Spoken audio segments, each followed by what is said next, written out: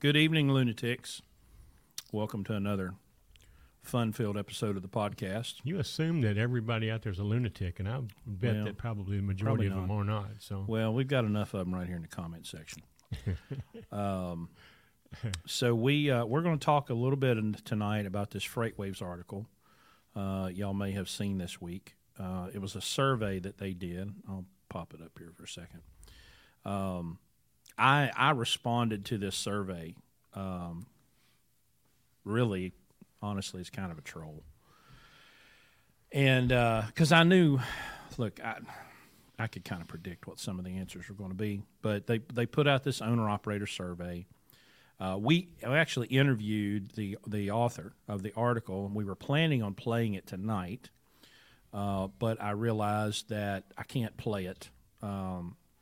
The technology is not there. So I'm going to take the article or the interview, and I'm going to post it as a separate YouTube video so you guys can watch it. But we talked to him about, yes, he's a researcher, so he's taking the data, he's looking at it, going through it.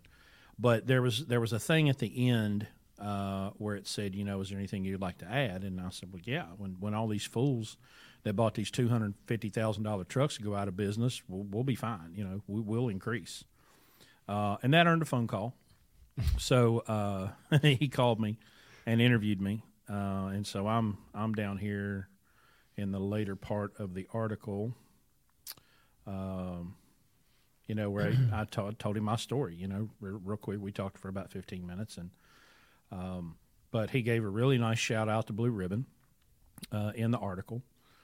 But the whole thing was trying to figure out what are owner operators thinking. What are they experiencing right now? And so the title for some owner-operators, it looks like it's the end of the road. So he said that 35.2% of self-identified owner-operators checked. If the market does not rebound materially by the end of 2023, I will leave the industry, which is no big shock to us. We've been talking about this downturn coming for 2 years. It was only a matter of time. It was inevitable. It was absolutely going to come. It was absolutely going to happen, and now here it is. And so, we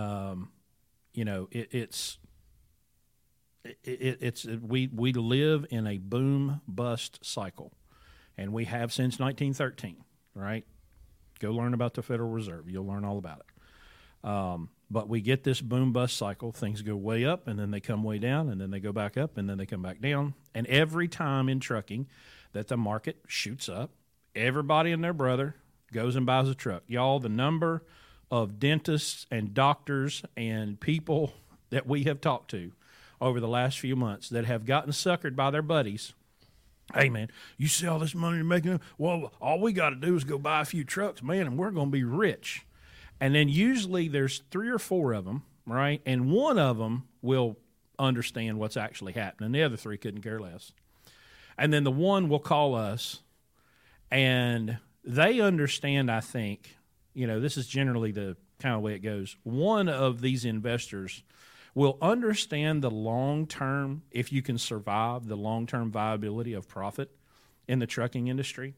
But they're coming to us and going, yeah, but how am I going to survive? My trucks are upside down. We're over-leveraged. We don't have any cash. What little cash that we do get, we end up spending on repairs, so we just can't get ahead.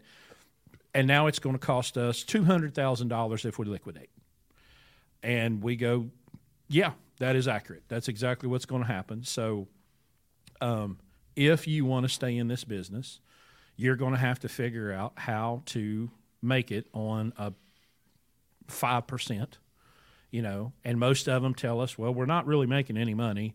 We're just pouring it back into the into the trucks to try to keep them running. But there's no light at the end of the tunnel for them, And Larry's seen this in other industries, where, and we see it too. If you're driving a truck right now as a company driver, look into your company and find out if it's been bought by venture capital in the last 5 years. And if it has, go start looking for a job, because they will milk that thing for every bit of cash it will produce, and then they will liquidate it, and you're out of a job. That's what happens. Aero Trucking 2009, all these companies will go out of business, and they will leave you standing on the side of the road with an empty fuel card. You're not getting a plane ticket. You're not getting a bus ticket. You're not getting a rental car. You're just going to be stuck in a truck that they're waiting to come get repossessed, and you got no fuel money. So you need to you better know who you're working for, and you better find out if they're solvent, because so many of these companies aren't, and that's going to continue. And then the market's going to clean out 25 or 30%. All right. And what I found interesting, and I asked Joe this in our interview, we expect to see 25 or 30% of the capacity leave. Well, what does his research say? 35.2% say, if it doesn't rebound materially, I will leave the industry. So that's dangerously close to what we have been predicting for 2 years, that when it eventually happens, 25, 30% gets cleaned out. Well, guys, we're talking about a couple 100,000 trucks that are going to go away. Now, they're not physically going to go away, but they're not going to be operating. And so that's the opportunity you're waiting for. You're waiting for the used truck market to crash. You're waiting for the price of the trucks to come down to where they're affordable enough for you to make a small investment. $5,000, $10,000, $15,000, $20,000. If you have a work ethic and you have some sense, an average normal person could save up $15,000 or $20,000 and get the truck, and then save up some more money to get the truck ready. But there's absolutely no reason to be looking at the market as it is today and say, I can't make any money in this market, and say it's because of the market. It's because of you. It's because of you, and it's because of your choices, your bad decisions. And so either now you're gonna eat it and live with it, or you're going to try to ride it out. But I can attest and testify that failure is not final. You know, maybe you do have to sell the truck. Maybe it does have to get repossessed, and maybe you do have to go get a company driver job now that you've learned your lesson. So I've talked a lot. It's your turn. I'm going to go back to my blue drink. Well, the problem is that most people won't learn. They haven't learned the lesson up to now. They won't learn the lesson here either, because they don't understand that. They don't accept the fact that they are the ones who made the decisions that are causing them to fail in this market. You can't go into business and not have a plan for when things don't go the way that you think they're going to go. And that's the problem you have with these outside investors getting in trucking. They know nothing about trucking. You know, they're dentists, like you say. They know how to drill holes in your teeth, but they don't understand this industry. And so, and unfortunately, it was so widely publicized how much money was made in 2021 that it's become a target. Mm-hmm. I mean, look, they're still on Facebook today. I read them every day, about, passive income in the trucking industry. The only thing passive income about the trucking business is it passes you by, okay? That's only passive about it. It passes up your wallet, okay? So especially for somebody that doesn't understand the industry, there are people in this industry. I would say the majority of owner-operators in this industry don't understand the industry. That's why they don't understand why rates are the way they are, and that's why they reach out for somebody to fix it for them, and that somebody happens to be that same ogre that they detest fixing everything else that are now fixed. Think ELD, okay? Think any FMCSA regulation, okay? Those are all attempts to fix something in the industry, okay? And so if that person, that entity, that agency, that government, that institution that you despise because of all the other things it puts on you that constricts what you think is free enterprise, now you want to go to them and have them fix this for you, and you don't think there's going to be some string attached to that? The lack of understanding of what the word free market means is it prevails unfortunately, in this industry. Because people think that because they made the decision to go pay, put the number in there, $150, $175, $200. We've seen $250,000 for a truck in 2021 because they could make the payments based on what the revenue was generating at that time. All right. Now, you don't have to go very far in Dave Ramsey's podcast to find out that just because you make the payment doesn't mean you can afford it. You know, Dave Ramsey says that no one should ever buy a new car, unless they are a millionaire. Okay? But yet we have people buying $250,000 trucks that can't rub two pennies together. And they can't understand why now things don't work. You know, again, very, very bad decisions, you know. Now we can dig into the weeds and talk about the psychology of why those decisions are made, but the bottom line is, you know, you can't blame the industry. You can't blame rates. You can't blame insurance prices. I see a comment here.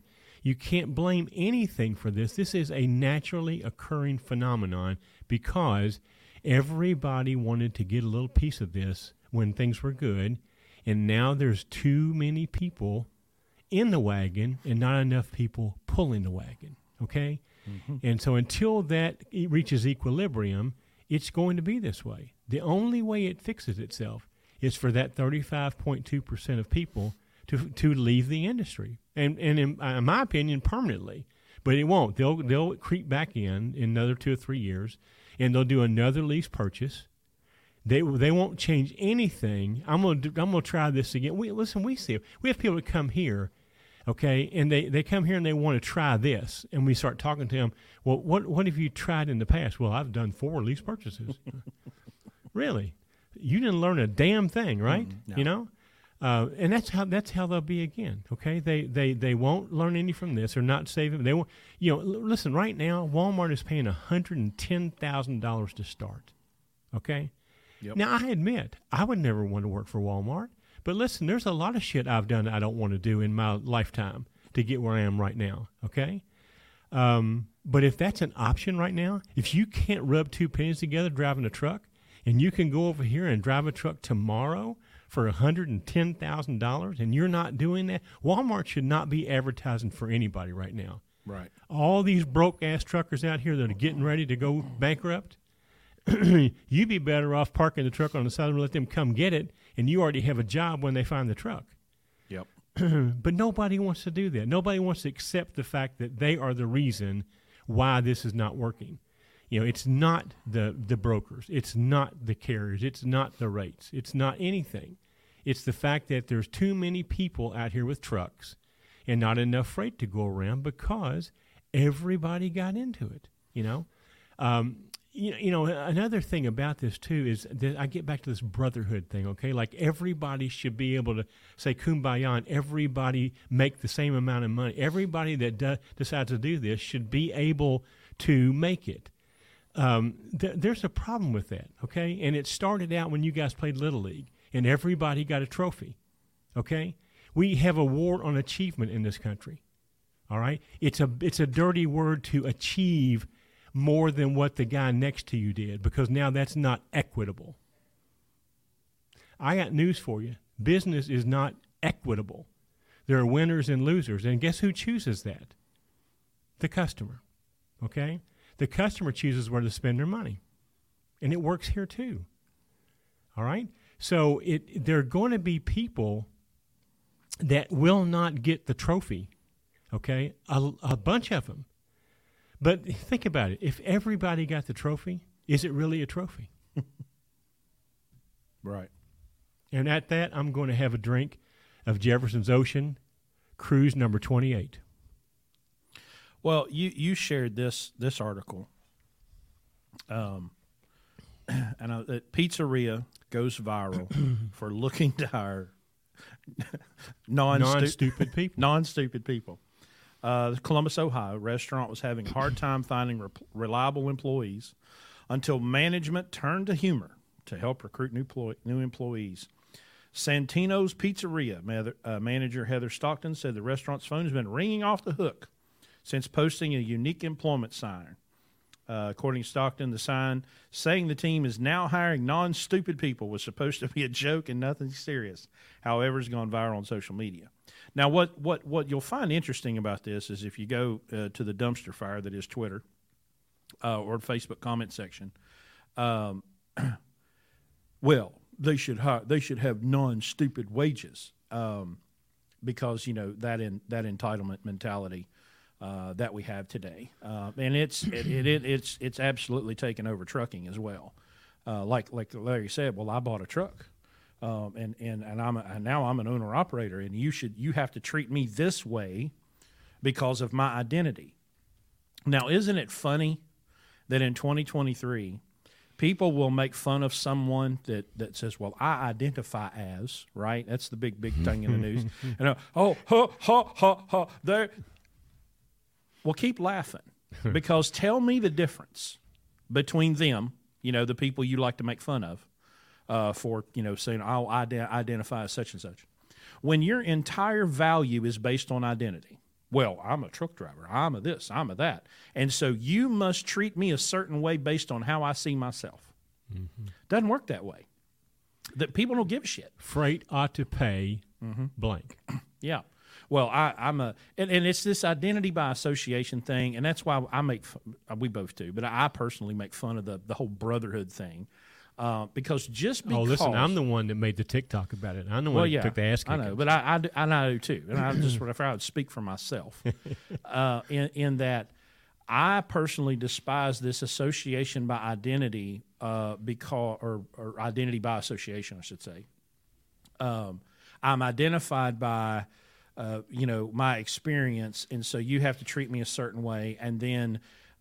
because I have a similar experience and I have a vocabulary. So someone who drives a truck and I can strike up a conversation and we understand some of those terms. Listen, I'm not your brother, okay? I'm not your buddy. I'm not your friend. We're not the same. I'm not going to get lumped in with your stupidity, black smoke matters, bullshit, nonsense. I'm just not going to do it, right? And I'm identified by my service. I'm identified by my service to the people in our program. I'm identified by my service to the agents. I'm identified by my service to the customer.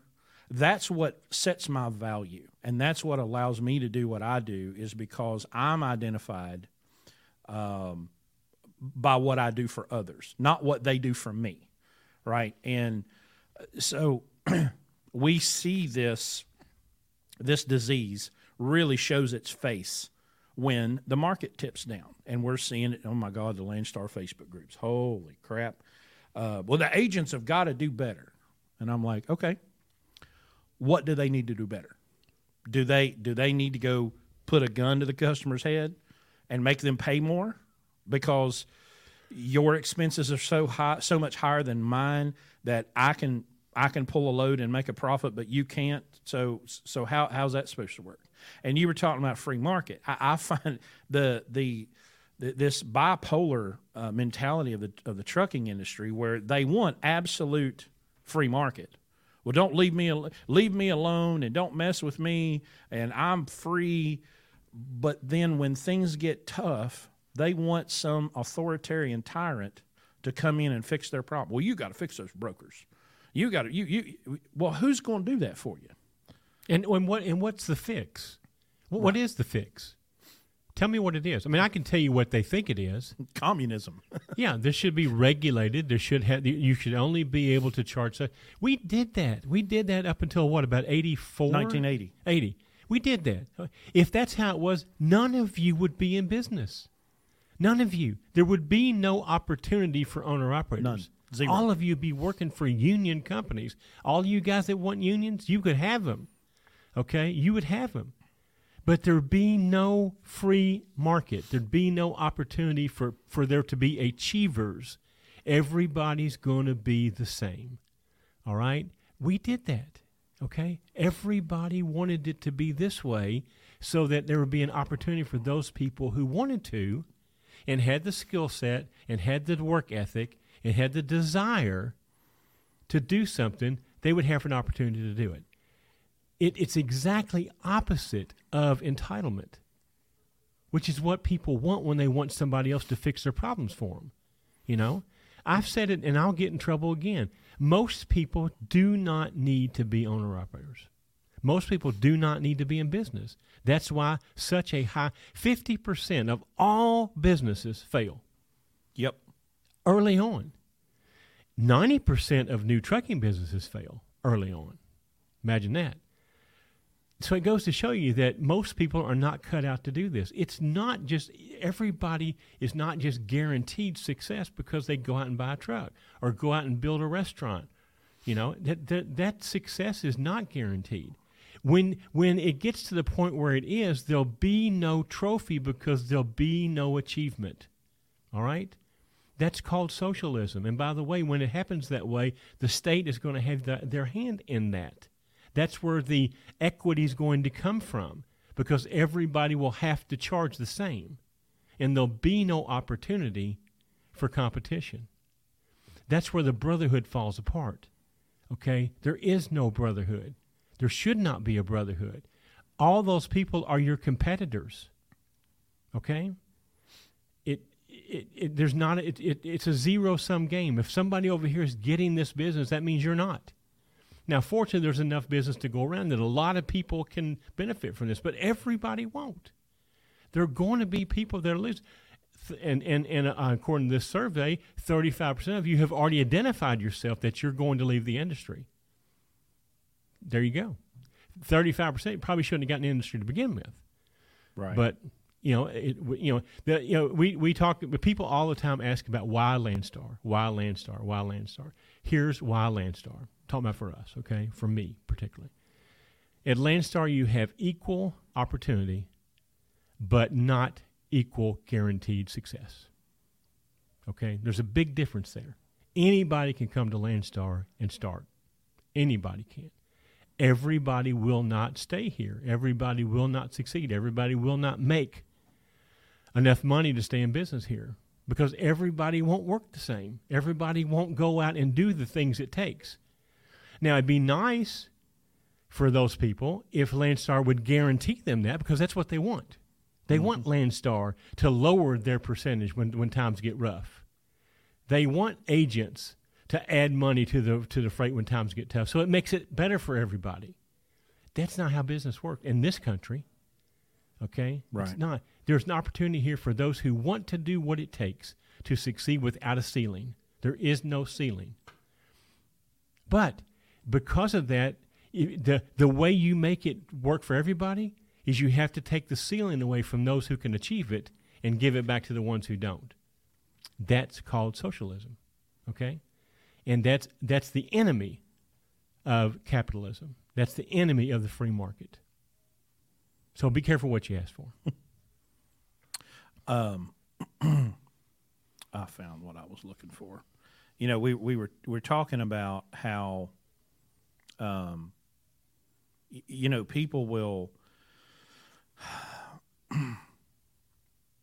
It's very easy when you want to be in business. Like, you see the nugget, you know, you see the carrot, and you at least kind of understand. Okay, well, being in business is profitable. Okay, so what I need to do is get in business. Now, you can look around, like Larry said, and see the carcasses of the businesses that were left behind, you know. But, you know, when you're if you're delusional and you think, oh, well, it's not going to happen to me, you know, well, you know, it will happen to you. And I was trying to find this clip. You know who Jeremy Clarkson is? You talking to me? Yeah. I do not. He's a British guy, used to do Top Gear. He's in trouble all the time because he says stuff about the Queen. And that's me. Well, yeah, that's you. Well, anyway, he's got this show on Amazon now called Clarkson's Farm, and they're farming. And it's a very entertaining. He's British? He's British, yeah. Okay. And so they did his thing this season was he was going to open a restaurant on this farm and use all of the locally, you know, all the stuff that they grow and their cows and farm to table. Yeah, and so he's sitting and he's trying to explain to his guy, well, here's what we're going to do. I have a plan. And my plan is we're going to do a restaurant. And the guy goes, you know, most restaurants fail, right? And he goes, yes, 80%. So here's my plan. Not be not to be in the 80%. We're just going to be in the 20%. Yeah, we're just going to not be, he started the restaurant. Excuse me to say, that's kind of like the guy asked one time how a sculptor, how do you do that? How do you make that beautiful piece of art? He goes, I just take away everything that's not the art. Yeah. You know, and it's funny because the force of will is important in business. You know, there's lots of things that you really have to will into existence, but you cannot overcome the stupidity of bad decisions. Somebody asked a question, Gary Downs, where will this 35% go if they're going to leave the industry? Going to another company is not leaving the industry. Okay, correct. I would highly, highly recommend you spend some time studying what's called Austrian economics. Tom Woods, Bob Murphy, Ludwig von Mises, what's the other guy? Murray Rothbard. Correct. The trucks don't cease to exist, right? So take a company, say it's got 100 trucks, and the company goes bankrupt or they go out of business or they just close the doors, and they say, all right, we're done. Well, obviously, the trucks do not go away. They don't cease to exist. They don't turn into dust. But they are no longer being utilized at that moment in business. And so they will sit there. They will be liquidated and sold. And at some point, someone will take them and make money with them, right? So, no, they're not leaving the industry. Now, you have to kind of break it up into two groups because you have to remember a lot of the people that come in when the market booms up are these doctors and dentists and lawyers and people. They're people that have some wealth. They have some proper etiquette about them, for lack of a better term, you know, and they're professionals. And they're, hey, man, well, listen, all we got to do, we'll each throw in a little bit of money. And, of course, they'll go borrow money because, hey, we're dentists and doctors and lawyers and attorneys and architects. And look at how professional we are. And they'll go into the bank, and the bank will loan them money. But they don't know how to run a trucking business. And then that's where their problems begin on the day that they sign the note. So, no, the trucks don't cease to exist. Their business ceases to exist. Now, those people are going to go away. They are going to leave the industry. Now, if you're like me, when my truck blew up, well, I peeled the numbers off of it, sold it for $5,000. Did the truck go away? No. The truck went to someone else who had the means and opportunity at the time to take that truck and fix it, and it's probably still running up and down the road today. But my business no longer existed, and so I had to go do something else. The first thing I did was go drive for Swift. Somebody mentioned Swift in here.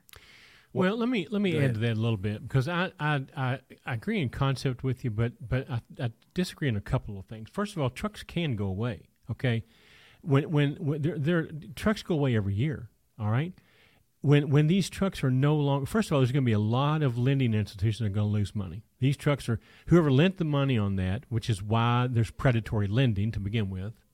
You know, they're going to make their money up front. When you default, they're going to auction that truck off, get the best they can, and chase after you for the rest of it. That truck will go somewhere, and it'll be used in a fleet, and that fleet will then use that to modernize their truck and get rid of something old. They'll end up going to scrap. They'll end up going to Mexico, okay?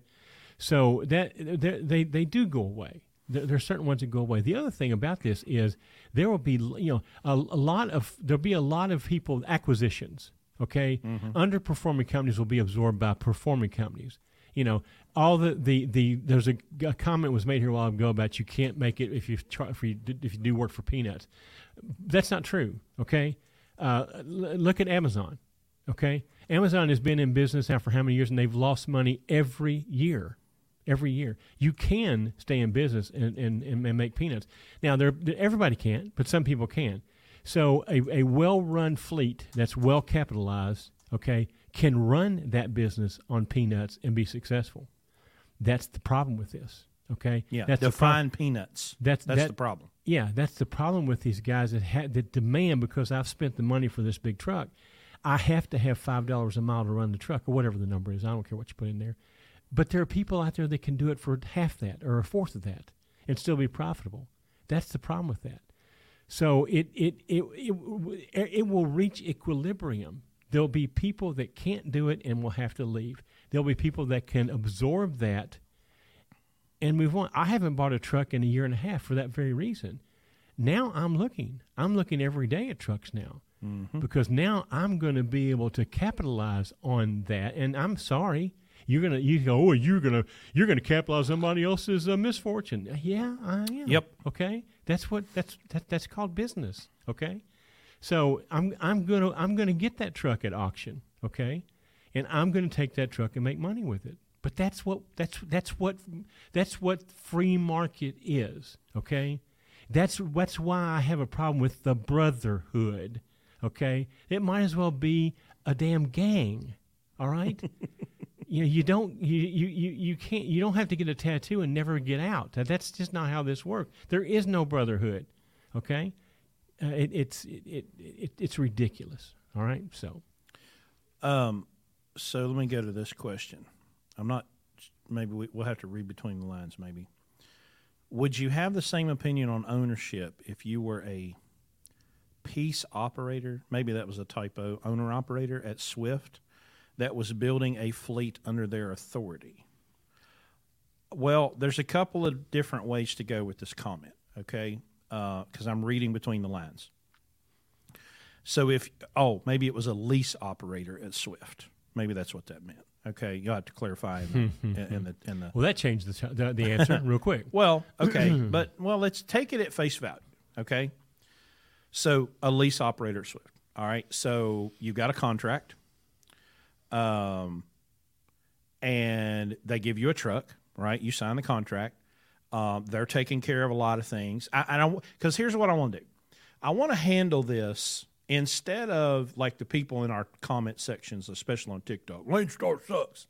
Okay, whatever. You don't know anything about Landstar. You have absolutely no empirical data. You have no experience that can tell you that Landstar sucks. You just heard somebody say that Landstar sucks, and it sounded good.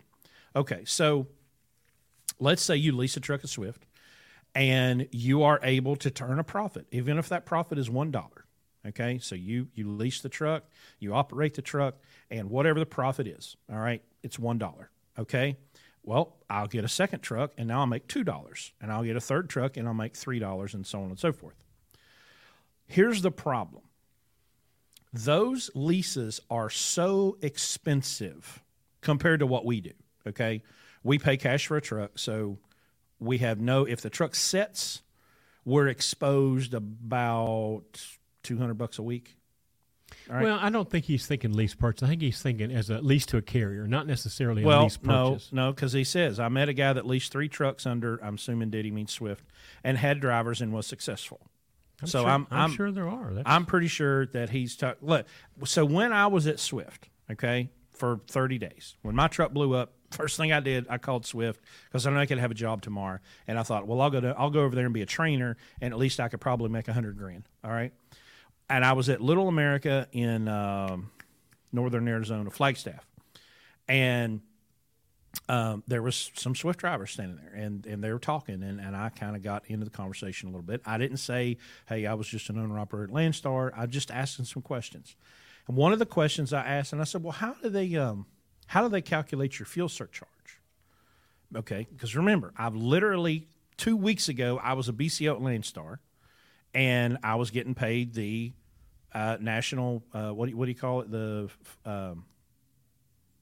What's the term for it? I can't think of what term. For what? The information they release every week, the FE something.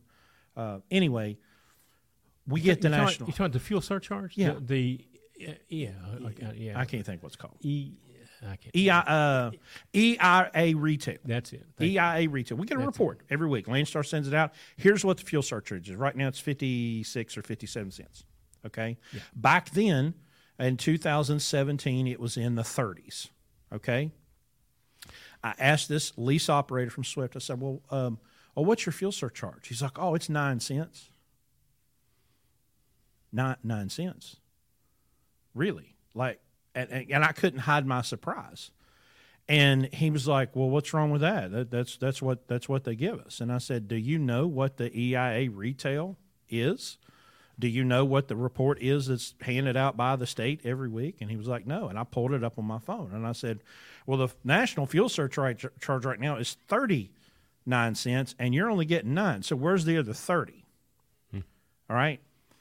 So everything that we do here, I've lost the BSE 9000. Oh, there it is.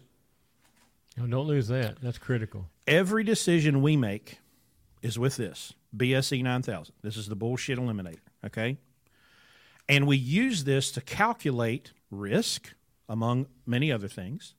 But this is how we make decisions. We put the numbers in here. These are numbers. And then we calculate and we say, yay or nay, here's what we want to do. Yes, sir, I would like one more of these. The bartender just showed up. Yeah, I was nursing this, but if you're going to replenish, I'll.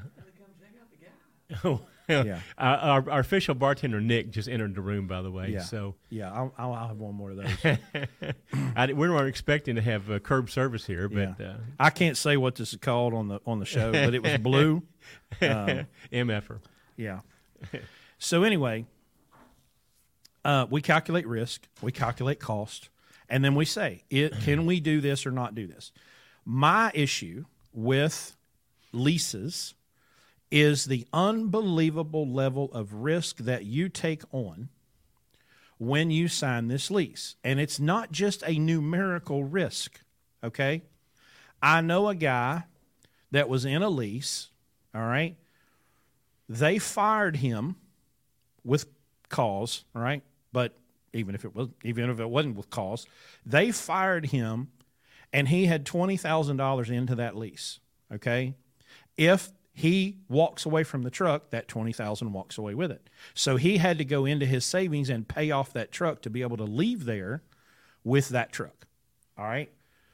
So when you sign one of these leases, the biggest risk that you have is that if for whatever reason they decide, and the language is in that contract that you probably didn't read or that they didn't let you read, they damn sure didn't let you show it to an attorney. Hello? Yeah, it never left the office. That's okay. For sure. That contract says that either one but of you... But that shouldn't be a red flag. That shouldn't be a problem. Nah, no problem. You know, I just want a truck. If you give me a truck and I can go make some money. I don't care. Just here, let me scribble my name. I'll do whatever it takes. Just give me this truck. If they decide that you're out, it's over.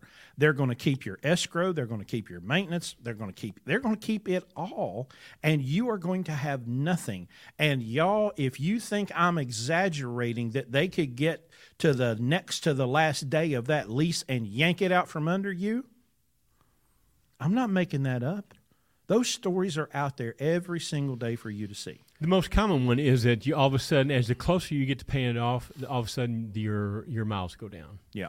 You know, and they now all of a sudden you can't your pay goes down, and so they and another thing you notice, most people who lease trucks aren't leasing brand new ones. I was at Transport America, okay, and I couldn't understand why these truck numbers had letters behind them. All the guys with owner operators, their truck had a letter behind it, okay. Well, that letter is how many people leased that truck. Okay, the truck that I bought had a C behind it. I was the third guy who had that truck. Now I didn't lease it; I bought it. But anyway, it had been leased twice before it got to me. So that's two people that, like you say, for whatever reason, they failed, and when they failed, I'm sure that they lost everything that they had put into it. Again, we're kind of arguing over semantics right here. If you have to lease a truck to go into business, but just don't do it. Just wait until you're capitalized and have the money to go do it. What's the rush? If you can go get a job, most people who are lease purchasers are not making anywhere close to $100,000 a year. Okay, number one. Okay. Right. Number two, even if you lease a truck to a carrier and you've got note on it, okay, if you can't make as much as the company drivers are making, why? Here's the problem. Somebody said it a while ago. There's so much ego involved in this. I'm not saying me, but I'm going to talk as a truck driver here. I'll make less money as long as I can say it's mine. I'll make less money if I can call the shots. I'll make less money if I can fill in the blank. Okay? Have a shiny hood. Not have anybody tell me what to do. I'll make less money. What kind of business model is that? Okay? That's the problem. It's not a business. That's the problem here, is that you've got people in business that don't know anything about being in business. Okay? You know, we have a program where we take people and teach them the business of trucking. The most frustrating thing I have here, though, is I can't make somebody be an entrepreneur. I can't give them a pill. You know, the people that come here and succeed, they succeed because of the story that they have. You know, there's something in them that makes them want to do over and above what everybody else is willing to do, take risk over and above what everybody's willing to do, even though we teach them to minimize that, for the possibility of the reward, you know? And all we do is just take the speed bumps out, okay? We look at it from my 40-some years of experience and Chris's 25 years of driving experience, and we remove the speed bump so there's some hope that they can do this and do it in a way where we minimize the risk and give that entrepreneur spirit a chance to go.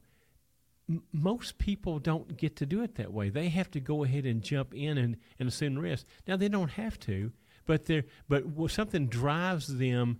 You know, we hear this word desperate all the time. I was desperate for a truck, so I was willing to sign anything. But why are you desperate for a truck? You know? Again, you're in an industry where, by the way, have y'all heard that there's a driver shortage? I understand that. Do you know that every fleet out there is looking for drivers? And yet you're desperate to find a truck where you could literally make less, probably will make less, than you would as a company driver and take on all the risk? How about we just get a good job at one of these companies and work for a while and save up the money and prepare yourself to go into business? How foreign would that be? But we don't do it that way. We have to do it because I want to do it now. You know, I have to do it now. So I'm willing to be taken advantage of in every way in order to be able to do it right now. And that's my crusade. That's what I'm vehemently opposed to doing. But I've got a lot of look. 2,000 years ago, a guy had a message, and most people still don't got the message, okay? I don't expect to do this in 10 years, okay? But there is another way, okay? Let me go back to DL here for a minute. So it sounds like in your original comment, you're saying that people leased on to Swift. Okay. Listen, if you can go to Swift, Schneider, J.B. Hunt, Landstar, Mercer, whoever it is, doesn't matter, and you have a business wherein you can generate revenue, spend what you need to spend, and make a profit, really doesn't matter, right? I mean, if you think about somebody like Swift that's probably paying now probably $1 a mile plus some kind of surcharge. What were you getting back in the day? Like $1.30? Me? I was getting 92 cents plus less than about 32 cents fuel surcharge. So $1.20. That was in 2008 through 2010. Yeah. So they're let's say they're paying $1.25. Okay, right? Now you're getting the brand new trucks that get great fuel mileage, right? They got a lot of drop and hook freight, so you're not wasting time in docks, and you could run back and forth across the country, 4,000 miles a week. Okay.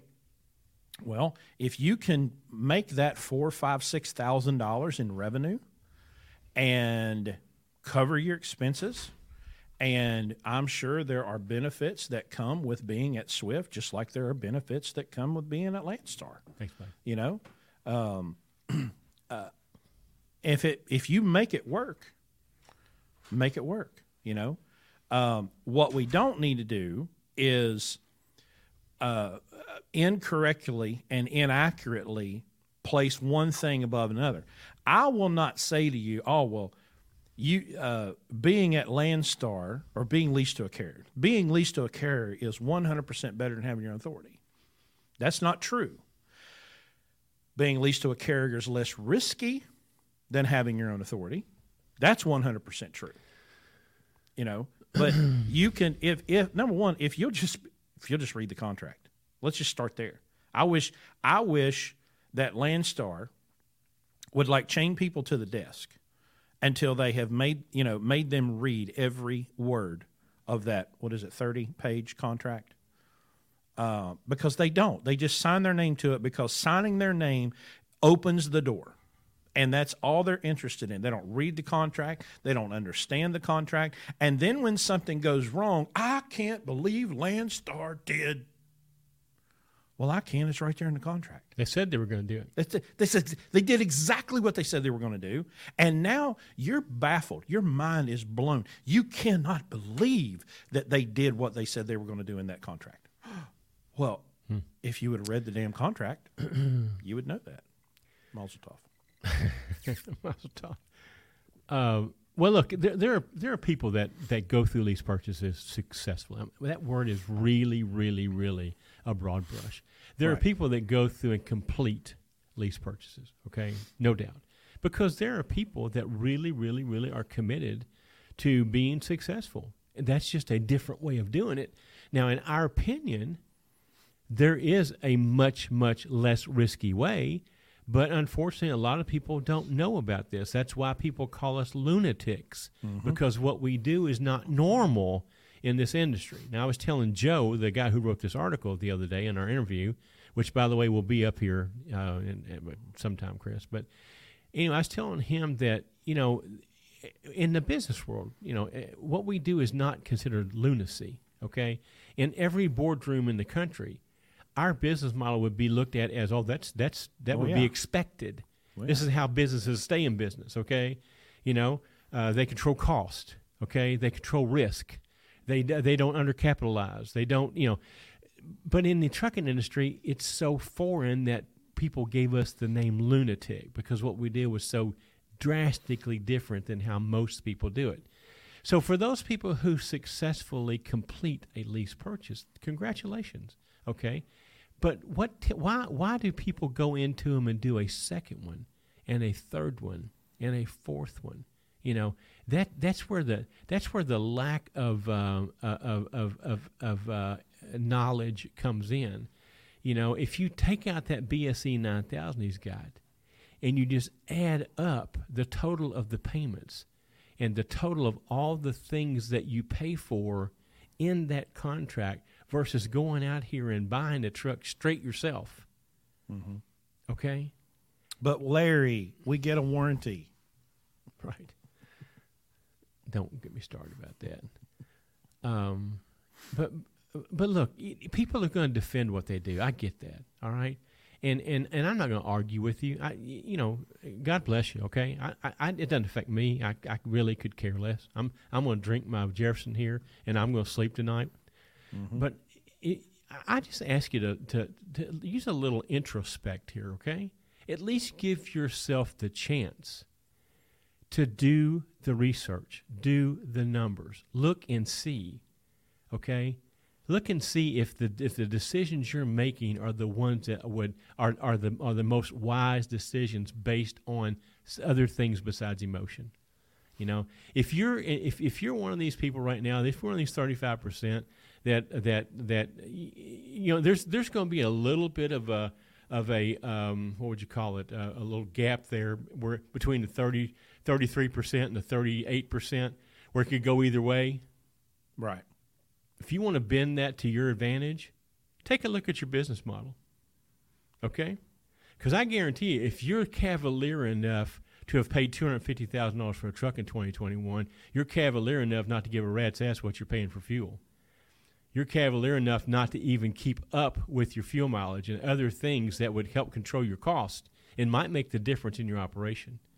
I don't know. I don't know if it can be saved or not, okay? The rates are the rates. You're not going to change the rates. Okay, right.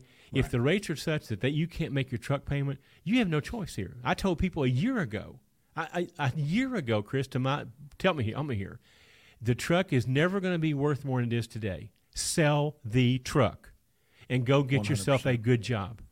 Yep. Now, guess what? Now Keep you're selling. going to lose the truck. It's going to go to auction. They're coming after your ass for what it doesn't bring in auction. You had options. You had options when you bought it, but you ignored those. You had options a year ago when I said, don't do this. This is coming. I put on a seminar in July of last year. It said, reset your mindset, how to stay in business in 2022. Okay? And now here we are. Well, there was another thing in this article about the costs, right? Now, look, and Joe himself admitted this was not like a scientific study. He had 100 or so responses. So, but the trend was there. It says it's no wonder that owner-operators are having a rough time. Last year saw a brutal convergence of sky-high fuel, equipment, and insurance costs, all while spot market rates dashed downward. The median owner-operator in this survey did see revenue grow 7% from 21 to 22, but expenses far outpaced that success. They paid 22.9% more to operate in 22 than in 21. Now, we certainly saw expenses rise. Parts were higher. Fuel was higher. But we did not see, I would say that we did not see a 38% increase in cost. Remember what people's number one cost is, Chris? Fuel. Okay. So remember what fuel surcharge is, right? So the cost of fuel could be offset by fuel surcharge. But you know what? Somebody may have pointed this out. You don't get fuel surcharge if you got your own authority, okay? It's a one-load deal, all right? You accept the load for what the all-in is. There's no fuel surcharge broken out, all right? But you lease to a carrier, and all of a sudden fuel surcharge comes into play. And now you get 100% of that revenue instead of whatever the percentage is. Yep. And we talked about this over and over and over again. If you didn't hear it, go look it up. We got a couple of different podcasts about it. But when you start, this argument about own authority versus leased, okay, the assumption that people make is that, and we're going to use Landstar, for example, because that's where I am, and that's where my expertise is, and that's where I would be if I had to choose again to do it over today, is that 35% that supposedly Landstar takes from my money, I'm not going to have to give that up if I have my own authority. Right. Well, let me clue you in on something, okay? The buying power that Landstar has with the number of owner-operators they have, which, by the way, is around 11,000, compared to you by yourself or your little buying group called Mudflap or Nastic or whatever, you're paying more for fuel. You're paying a lot more for insurance. You're paying more for tires. You're paying more for everything than we're paying. Number two, if you don't have any money, you're factoring, which I'm not. If you're under own authority, you're doing invoicing and billing and chasing money and collecting, which I'm not. And on and on and on. And we can make a list here on the board, and it'd be probably 30 or 40 things. You pay for a trailer, okay? You pay the maintenance on that trailer. We don't. Now, add all that up, and guess what? It's probably more than 35%. And, oh, by the way, I looked at 2022 and so far in 2023. Our percentage was not 35. It was 28-something in 2022. It's 26-something this year. That's a big difference than 35. So if all of your expenses exceed 26% of your revenue, Landstar is a better deal for you. But don't come here. We have no brotherhood here. You come here, I'm gonna put your ass out of business.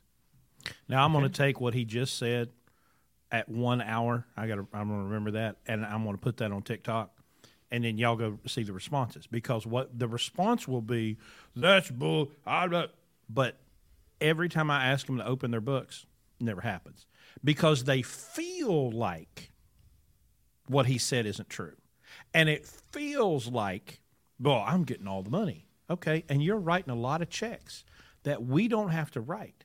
You are assuming a lot of risk that we don't have to assume. We scan the paperwork by Monday at 1400, and he gets paid on Wednesday. Done. But I don't care if you come to Landstar. Yeah. I don't get paid to recruit for Landstar. I should, but I don't. I'm just telling you, open your fucking eyes and just look at things for what they are.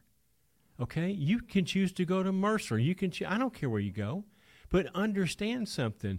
If you just are just Xing that out because of the way it sounds, get out make the decision with the BSE 9000 instead of just using, your emotions or how you feel or especially what you've heard from the truck stop lawyers, okay? Especially from those guys.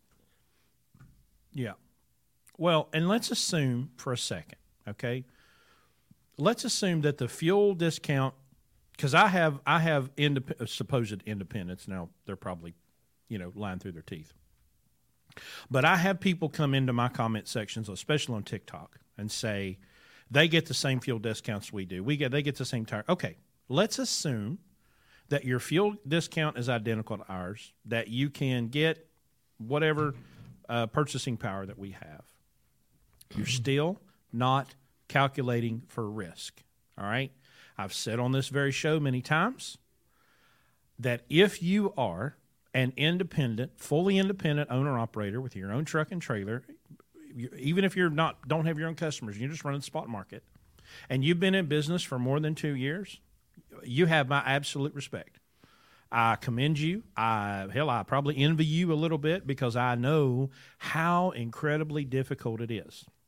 You've got to understand that when we're saying the things that we're saying, we know who the audience is and the potential audience is. And I cannot in good conscience recommend most of the people that I run into go get their own authority, because I promise you they are not going to do the hard work.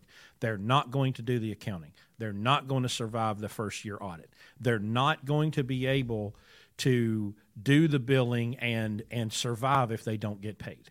Hell, my God, we got people at Landstar. One load cancels and their whole world falls apart. What are you going to do if you haul a load coast to coast that was $10,000 and they never pay you?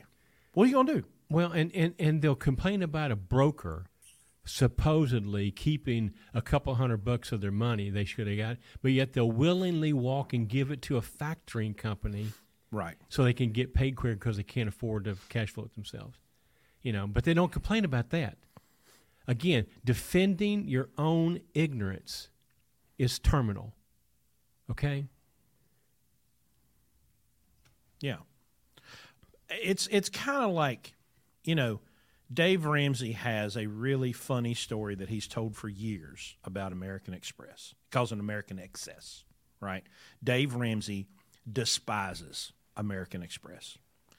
That's because of his personal experience with that company, and he hates them, okay? We use American Express every day, all right? Well, I'm never going to expect Dave Ramsey to hear my one experience where we don't have a negative relationship or experience with American Express for him to say, oh, okay, well, in your case, then, because Dave Ramsey can never, ever say it's okay to use a credit card, ever, right? Because if he does, it's going to be, well, Dave Ramsey said, right? So we have to understand who our audience is. We have to speak from our own experience, mine and his separately and combined. And we can tell you that not only based on our own experience, but many of the conversations that we have with people that don't, we see the people come to us and say, well, I had my own authority and everything was great until they doubled my insurance, Or won't cash our check. Or won't cash our check. Yeah, that was a great one. We had one. Yeah. We had a guy here. Well, he's not here. He has fleet. He called us, wanted our help, and no matter how much he wrote the check for, his insurance company would not accept it. What you gonna do then? You know why? Because of his shitty ass drivers and their driving record from the Brotherhood. That's what the Brotherhood gets you. Yep. There's so many things that somebody said something about running a business. Tell me a successful business that was run on emotion. Okay. Well, think about sure warranty. Let me hit warranty for a minute, okay? Because this is a huge emotional, right? We have taken the word warranty and we have made it this magical, supernatural. I mean, it's like Jesus walking on water. I've got a warranty. Let me tell you about warranties. I know a guy right now, today, whose truck broke down on January 4th. Okay? January 21st, which was 3 days ago, finally got the authorization from the warranty company to begin the repairs. By the time that truck is rolling again, it will have been down for 2 months. Hasn't made a dime, okay?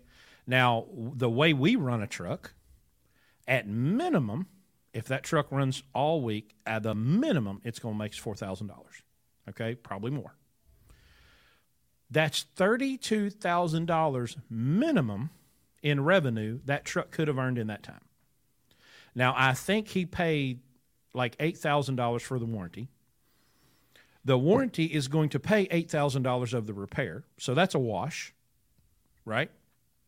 He's still going to have to come up with $3,000 or $4,000 out of his own pocket to make it happen, and I think it's a $12,000 repair, right? It was an engine issue. Well, the foreman at the shop told me, because I called and talked to him. I found his name and number on my desk, and I was just curious because I hadn't heard from the guy, you know. And I'm like, well, let me call this guy. And I called him up, and I said, hey, is old such and such's truck ever get fixed? Oh, yeah, man. Well, as a matter of fact, I just got the authorization yesterday to order the parts. All right. Well, we know what ordering parts is like in 2023. So maybe the truck will be back together in a couple of weeks. All right. If he can find the parts, if he can get the parts. Well, if the guy would have just had $12,000, he could have just stroked the check and the truck could have been fixed in a week. But no, I've got a warranty. The warranty is useless. Useless. And I love Larry's line. Go on down to the dealership, walk into the waiting room, see all the people camped out in the recliners. They do have nice recliners at the trucks. I will give them that. Well, they need to because you're going to be there for a while. Hey, you're going to grow roots if you have a warranty. And ask everybody what model and year their truck is. I promise you, they're not in there with a 2007 Century. Promise you. You know? And if they are, they're only going to be there a few hours and then they're out. But it's the 18s and the 19s and the 20s. I was just talking to a driver today. A former owner-operator had a problem, had to put the truck down, went and got a company driver job in a 2019 Freightliner, and on day 2 of a company driver job had to replace the entire emission system on a 2019. Somebody asked a question I want to answer about a deleted truck. Can you bring a deleted truck to Landstar? Yes, you can. But why? Well, that's another argument. Yeah, you can bring anything to Landstar as long as it has an electronic engine. Okay, it's got to be able to have an ELD. Good luck with that. No, they don't care. No. And no, they're not going to check. As long as it passes a DOT inspection at a Landstar-approved facility, and they're not going to check for that. Now, you remember, I don't think we've talked about this on the show. I need to check up on that guy. I saw a guy, it was in a Facebook group, might have been a Landstar group, but anyway, it's a Facebook group, who has like I don't know, I want to say a late 90s, early 2000s W900 Kenworth. And he was asking questions because he is putting a DD16 in this old 25-year-old Kenworth. And he's ordering wiring harnesses. He's already spent $40,000, I think he said. I need to dig this guy up and interview him because think about it, though. It's fascinating. There's sentimental value in the truck. You know, it's probably his dad's or his papa or whatever. But rather than buy a new truck, he's literally transplanting a Tier 4 emissions engine into this old truck so he can go out west, right? Well, obviously, he's got the money, number one. He's made a calculation that it's worth it to him to spend the money and time to get this brand new engine to work with old technology because he wants to be able to go out west and he doesn't want to give up his 20-year-old W9. Because I've been curious about this. I'm like, well, what if we could put a DD15 in a Columbia, right? Because back to practicality, okay? We talked to a guy the other day. He's like, well, I know y'all hate Peterbilts. Buddy, I don't hate Peterbilts. I love Peterbilts. We don't use a 379 because it's not efficient and it's not practical. Not because I hate Peterbilts, okay? I love Peterbilts. Okay, but one of the big issues, aside from the emissions, if you're looking at a brand new Cascadia, or, well, any Cascadia for that matter, from 2007 up, is not only do you have the emissions you have to deal with, all of your lights, interior lights, headlights, they're all controlled by modules, very expensive modules. Our Columbias and Centuries, it's switches and relays. If the light bulb don't burn, it's either the light bulb, the wire, or the fuse. It's very, very simple, okay? But now that they're trying to make the amenities in trucks match those of cars, like my 2017 ticking time bomb Ram 1500 sitting out here. I'm just waiting for the damn touchscreen and all that bullshit to stop working. All this microprocessors and modules and computers and stuff. There's an added level of risk there that has nothing to do with emissions. It has everything to do with the light on the back of the cab won't burn, and it's a $2,000 module it takes to fix it. So not only are the Cascadias impractical because of emissions, they're impractical because in order to get all this fancy schmancy bell and whistle nonsense, you close the door and the lights dim slowly. Who gives a shit? Just give me a damn light and a switch and a fuse so that if something goes wrong, I can just run a new wire and be done with it. But it's all of this extra stuff like these, oh my God, these not touchscreen. But now the Peterbilts have a screen like a damn Tesla. That's so cool. But what are you going to do when it breaks? Because I promise you it's $5,000 to fix it. And that's probably me and Jenner. Remember, we had a Kenworth here. That guy leased on to us. We had two of them. God, I'm not trying not to. I'm going to drink on that, okay? You just said, and he's got God. And these godforsaken T680s, all right? So one of the issues with these were 18s, 17s, 18s. 18s, both of them were 18s. Well, one of the issues was they were both auto shift. And trying to back into a dock with one of these oh my God, trying to back into a dock with one of these trucks and that stupid automatic transmission, a two-pedal, and you're just barely touching the gas pedal to try to get it to move, and then it shoots off at 12 miles an hour backwards and puts you on the drive line. And so we go to the local Kenworth dealer here, and we're like, look, oh God.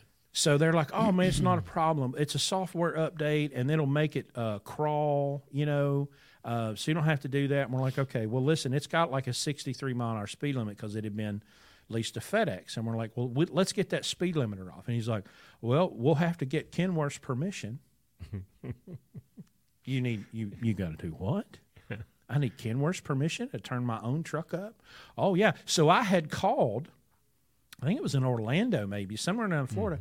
I had called a dealer down there because the driver lived down there. Because the driver lived down there, and they said, "Oh, well, we won't turn it up over 65." And I'm thinking, who the fuck are you to tell me what I can or cannot do with my truck?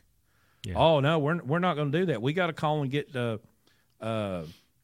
we got to get Kenworth's permission. I'm like, no, you need my permission.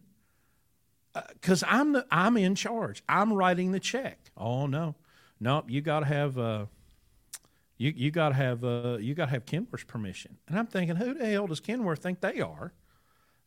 But that's what you get. So it is what it is. But again, risk management. Here's a comment to go with your business model and the not late model but old model trucks. Do you worry or account for stuff becoming obsolete? I like the concept, but being young, I want some security and longevity. Will they eventually become obsolete? Well, there's an interesting development that has happened, and I'm trying to think of the name of the company. It was that article I sent everybody the other day. Something Air. Go look at Gentry and Sons YouTube. There's a video not far back where he goes and sees his mechanic, and will you look through the fleet message, or not the fleet message, but the Blue Ribbon Team? Well, then you're going to make me lose my thought. No, your thought will be fine. This I am drinking bourbon. You know that Blue Ribbon Team. Listen, this thought's important. What am I looking for? Because I need. It's an article about that technology. That the dimpled is it a picture? Piston. No, it's a the dimpled link. picture. Yeah. I saw that. Yeah, it's a link. Okay. Yeah, I saw that. I'll find it. All right. So this company. There it is right there. All right. Look it up and tell me the name of the company. Air. It's Air something. Speed of Air. Speed of Air. Google that. Okay. It's really, really fascinating stuff. Okay. So quick lesson. The reason that a golf ball is dimpled is it helps it move through the air. Okay. And so somebody somewhere figured out that if you put a ceramic coating with dimpling on top of a piston, that it would change the characteristics, okay? Well, they're looking to, and it says in that article, I want to say it was 60-some% or 70% reduction in emissions. I'll go back. Well, you can find it in there. But it was super, super fascinating stuff. How much does it pay to be your assistant, by the way? There it is. I found it. Fuel consumption, quote, fuel consumption was reduced by 3.2%. The opacity of the exhaust was reduced, meaning less particulate matter, by 77.6%. NOx levels reduced by 61%. Exhaust hydrocarbons, Hydrocarbons dropped by 32.5%, and CO2 levels dropped by 41.4%, only by changing the pistons.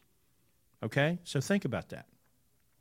Another quote, we think we will target either the Cat C Series 9, 12, 15, 18-liter engine families or possibly the Detroit 12.7 and 14-liter 60 Series first. So this guy, Lawrence, that Tim Gentry's buddy, that he did a tune on one of our trucks today.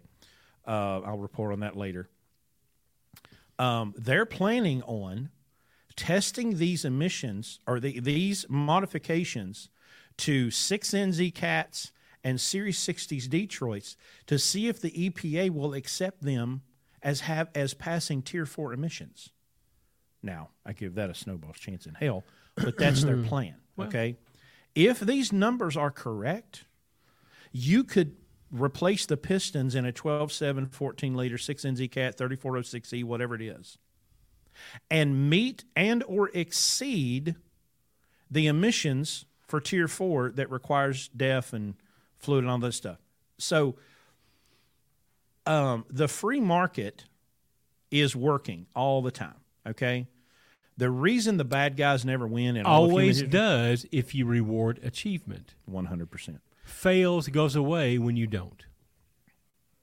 Now, can I address this a little bit? Go ahead. Because we have to refocus here, okay? You guys want to start talking about the industry-wide, all right? I'm not an expert at that. I do not want to be an expert at that. I'm an expert at taking somebody who wants to buy their first truck and survive in business for long enough to establish it to stay in business. Yeah. Okay? Now, right now, the most risk-free way of doing that is with an 07 or older Freightliner with a Series 60. Now, if those go away, and I'm sure someday they will, I'm not worried about it. We'll just find the least risky way of doing it when that happens. Okay? Again, listen, give me the playing field, give me the rules, I'll figure it out. I always have, I always will. We're not. Listen, you guys you think that we're bought and paid for by Freightliner. Somebody asked me about why won't Freightliner fix the water leak. I don't give a fuck. I don't know. Okay, I could give a rat's ass about the water leak. All right, the water leak. Listen, it is an interesting question because it's been happening forever. Good. Wear a hat. Okay. The bottom line is right now in the market that we're in and have been since I've been in this trucking business, is that truck with that motor is the least expensive truck to operate. 100%. Do I like it? Probably no. Do I give a fuck? Probably no. What I give a rat's ass about are the numbers. Okay. I put $1 million in the bank in 4.5 years in a 07 Columbia with a Mercedes motor. Okay? Yep. Now, I don't get, did the roof leak? It did at one point in time, yeah. It still does, for that matter. You're missing the point here. You guys all get distracted by shiny objects. Okay? The point here, everything we do is about letting you have a different way of getting in business, staying in business, making enough money for you to be able to retire from your business. Okay? Not getting out here and fucking around for 2 or 3, 4 decades and then can't retire because you ain't got any money. Now, once you've gotten through this 2 or 3 or 4 or 5 years, and you've got money, and you want to go buy an X-15 or a 6NZ or a fucking spaceship, I don't care. As long as you can write the check, that's fine. You know, what you want to drive is up to you. But when you're starting out and you buy one of those, you're creating more risk than you needed to do. You can haul the same freight with a $15,000 truck than you can with a $250,000 truck. And guess which one puts the most money in your pocket? Okay? Right. You can come back at me with, well, the maintenance cost. That's all just smoke and mirrors, and it's just what you've heard somebody say because you haven't taken the time to actually do the research. I've lived it. I live it every day. I've lived it since 2008 through 4 of these now bloodbaths. Mm-hmm. Okay? And guess what? It worked every time. So let's stay focused on what we're doing here, okay? Now, let me give you all a piece of advice. It says I have a waterfall in my 2016 Cascadia, but I'm getting 7.3. There you go. All right, so wear a hat. Wear a rain hat. So we had one particular truck that was worse than all the rest with this water leak stuff. Right, Richie's truck. And so we were at TA one night back when Carl still worked there, and I'm like, man, this water leak stuff is out of control. And he sent me down to Napa to buy a tube of that black stuff that they seal the windshield with. Yeah. The 3M stuff.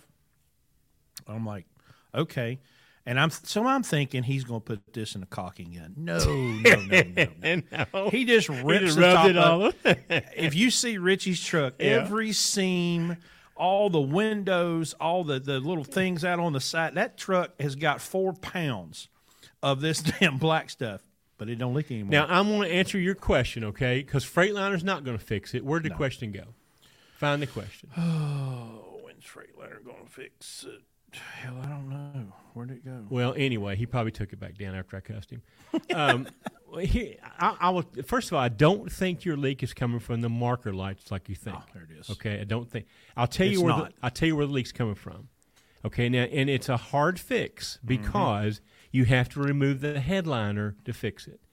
But a Freightliner Century or Columbia or Coronado, and probably Cascadia too, the cab is made out of 3 components that are seamed together, and there's 2 seams that run from the windshield all the way back down the back of the cab. That cab is 3 pieces of aluminum that are seamed together. Over the years, with the sun baking on it, whatever, the seam sealer cracks and starts leaking. And it leaks down through the cab onto the headliner, and guess where it goes? It runs right down to the windshield, okay? Mm-hmm. That's where the leak's coming from. Now, if you want to fix it, I seam sealed the outside of mine with clear sealer because I didn't want to take the headliner apart. That helped, but it didn't completely stop it. The only way you can fix it is to remove the headliner, okay, to where you're looking at the metal, and then you seam seal the inside of that all the way down. Okay, that will fix your problem. So there you go. I have fixed Freightliner's water leak. Tell them to send me a check. This episode is going to be TikTok gold. I cannot wait to cut this one up and send it over there. Let's just paint the whole truck in Flex Seal. There you go. What's that product that there's a boat sinking in the water and they put Flex Seal? Is that what it is? Yeah, that's I'm sure that'll fix it. Yeah, just paint it. Listen, I watched a guy in Michigan had an old FLD, and he was rolling. He had a roller, and he was rolling the paint in the truck stop parking lot with a roller. Had a little thing down on the ground. He's rolling it black. Hey, you know what? I like that. I bet that truck was paid for. That makes sense to me. That's practical. Okay, that's practical. Hey, well, listen. So we have a truck right now that we bought, and I'm I like the way he says we. I bought the truck. Okay, he bought the truck. Let's get something straight here. Okay. So we're lunaticking this truck. All right, and it's sitting in my driveway. And my plan is I'm going to do all the work. You talking about BOF? Yeah, and I'm going to Bride of Frankenstein. That was what it was named when it came to us. I need to change the name to Fire Hazard. It's right now. It's Bitch of Frankenstein, isn't it? So, but I'm going to video all this, and because I know there's a lot of stuff that we talk about. And you need to see it. Yeah. Where's I going with this? I have no idea. I don't know. I forgot. The blue mother is taking in. It's creeping in. See, he's not used to drinking, guys. See, I drink bourbon enough. This is just me. Okay, he'll get real interested hearing about. Well, we'll probably be gone before it gets real good, but I'll report on it next week. Hey, can I? I got a little personal thing I want to say here. Okay, one of our longtime listeners, and I hope I don't embarrass him by saying this. I think I will. Oh yeah, I know where you're going. But one of our longtime, probably an original listener to the podcast, Bill Taylor, BCO at Landstar, longtime BCO, OG. Okay, OG. Mm-hmm. He has renounced. He's going to retire and sell his truck. He's got a beautiful motorhome that he made out of a bus. They're going to stay in Florida and retire. He's 72 years old. Bill Taylor, God bless you, buddy. I wish you greatest enjoyment in your retirement. And thank you for supporting us and being. He sent us people, and we appreciate you, Bill. Thank you very much. Okay, enjoy your retirement. So anyway, I'm lunaticking this truck, and I'm going to video the process and put that up so people can see it. And this truck's a mess. I like y'all. You know how these Freightliner dashes are. I mean, they're just plastic and they break, and they just hot and cold so many times. And I'm thinking, we're going to have to replace a panel or two. And I start taking this dash apart. It's held together with wood screws and 2x4s. I mean, it's a disaster. But I'm going to demonstrate and show that we can take this truck. Oh, I know where I was going with this. So at some point somebody put a hood on. Right now, if you buy a hood, especially for one of the aftermarket people, they're going to spray it with like a white gel coat, right, which is going to look fine. Until that gel coat wears off, okay? So this hood is kind of primer gray. I'm going to get me some of those big cans of that, what do you call it, Rust-Oleum turbo cans, and I'm going to paint this hood, right? I'm going to paint it right in my driveway, right? And it's going to look like $1 million because I've seen people on YouTube use this stuff. Really? Okay. Yeah, I saw a dude paint a damn 52 Ford rat rod with it. It looked awesome. But we're going to lunatic this truck. That was the paint thing is what I was trying to get to. Gotcha. So be looking for that. I hope to get that done over the next month or so. Look, it's been an hour and a half. We need to wrap up, okay? So a couple things. First of all, we have not talked about Pittsburgh Power once tonight. Oh, my gosh. Even though it's behind you and been there all night. It is behind me. But let's talk about that a little bit, okay? Guys, Pittsburgh Power, they pay us to do this right now, okay? So, guys, give them – please give them some – we got to do the other one, too. Give them some love, okay? Because they I'm a customer since 2008. Everything that we do lunatic-wise, we use their products when possible, not because of them, because the products work. So call them, give them some business, tell them where you heard from them. We're getting ready to renew, so we kind of need this a little bit right now. So do that. The other thing is the truck show. The truck show is coming up 29, 30, or 30, 31, and 1, the last weekend of April or of March, okay? So the truck show's on Thursday and Friday and Saturday. Thursday, we're going to be incognito. We really don't want to see you. But Friday and Saturday, we'll be wearing our blue ribbon stuff so you can identify us. Not that you probably – of course, we might wear disguises. You never know. I'm thinking about being Spider-Man, okay?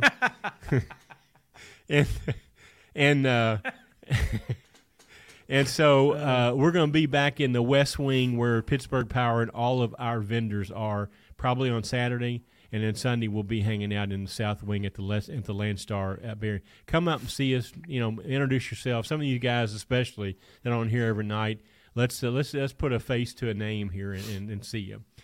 The last thing I'm going to say before Chris does his thing is that we are looking. We're negotiating right now for the date and the location and whatnot. Well, the location's not going to be up to, but we're going to have our 2023 Reset Your Mindset live event in Hurricane, West Virginia again, Wingate by Wyndham Hotel, and that beautiful convention center out there at Valley Park. It will be sometime in August. We're working on that right now. So, all you guys that are on here every night, you guys need to join us live in person, okay? You think it's fun here, wait till we're together in one spot. Yeah. So we'll be passing the word about that. But now we need to talk about another sponsor, okay? Yeah, let me do that real quick. So our new sponsor is What Was That Like podcast. Scott Johnson, we had him on the show a couple weeks ago. And so what Scott does is he interviews people who have been through something traumatic. And so this one here that we're going to show you was called Stephen Was Hit by a Truck, which is very appropriate since we have trucks.